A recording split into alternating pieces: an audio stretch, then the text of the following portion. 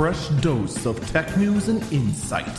This is the Early Burb Briefing. It is Wednesday, May 5th, 2021. This is the Early Burb Briefing. I'm Eagle Falcon. A couple things I have to gripe about before we actually get into the story. First off, I cannot believe the sheer volume of near useless Star Wars based tech stories that flooded every single outlet. It made prepping for this episode an actual nightmare, and I hate it. But I digress. It does make for a lot of interesting, fun little stories, but when you're only limited to one story and a short little one, you don't want to do it on, ooh, hey, look, a little sneak peek on a lightsaber, neato. Don't know anything about it. Could just be VFX for all we know, but I digress. The other thing I'm going to comment about real quick, as of the time of recording this, Dogecoin has in fact gotten up to 70 cents per coin. I don't even know what to say anymore. It makes no sense.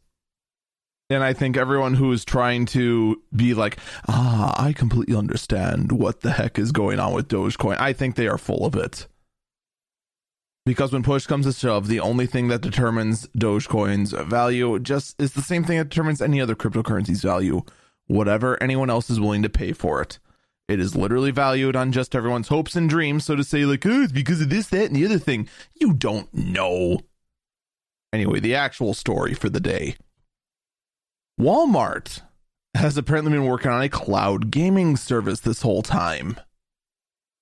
The project is called Project Storm, and it apparently was started back in 2019, but this was accidentally revealed, or rather intentionally, depending on how you look at it, and quite frankly, I really don't care.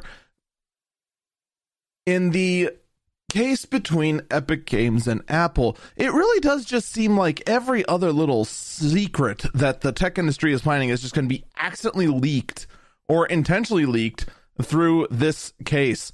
We're going to find out all of the world's most dangerous tech secrets, and it's all going to be because of this case of Epic Games wanting to pay less than 30 cents on the dollar for people buying V-Bucks. But in any case, the idea with it was that it was going to be more focused on Android, using a Bluetooth Xbox controller that way. But in the end, it kind of just looks like every other cloud gaming service. But what's more fascinating to me is Walmart's just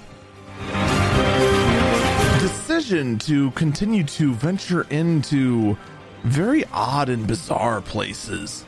I don't know if they just feel that threatened by Amazon venturing into odd spaces that they feel like they have to do it too. But, you know, I guess that's just the way of the world. I mean, frickin' retail is just going to leak into places that apparently thought it belongs for no adequately explored reason. That's going to do it for me. Stay safe and stay healthy.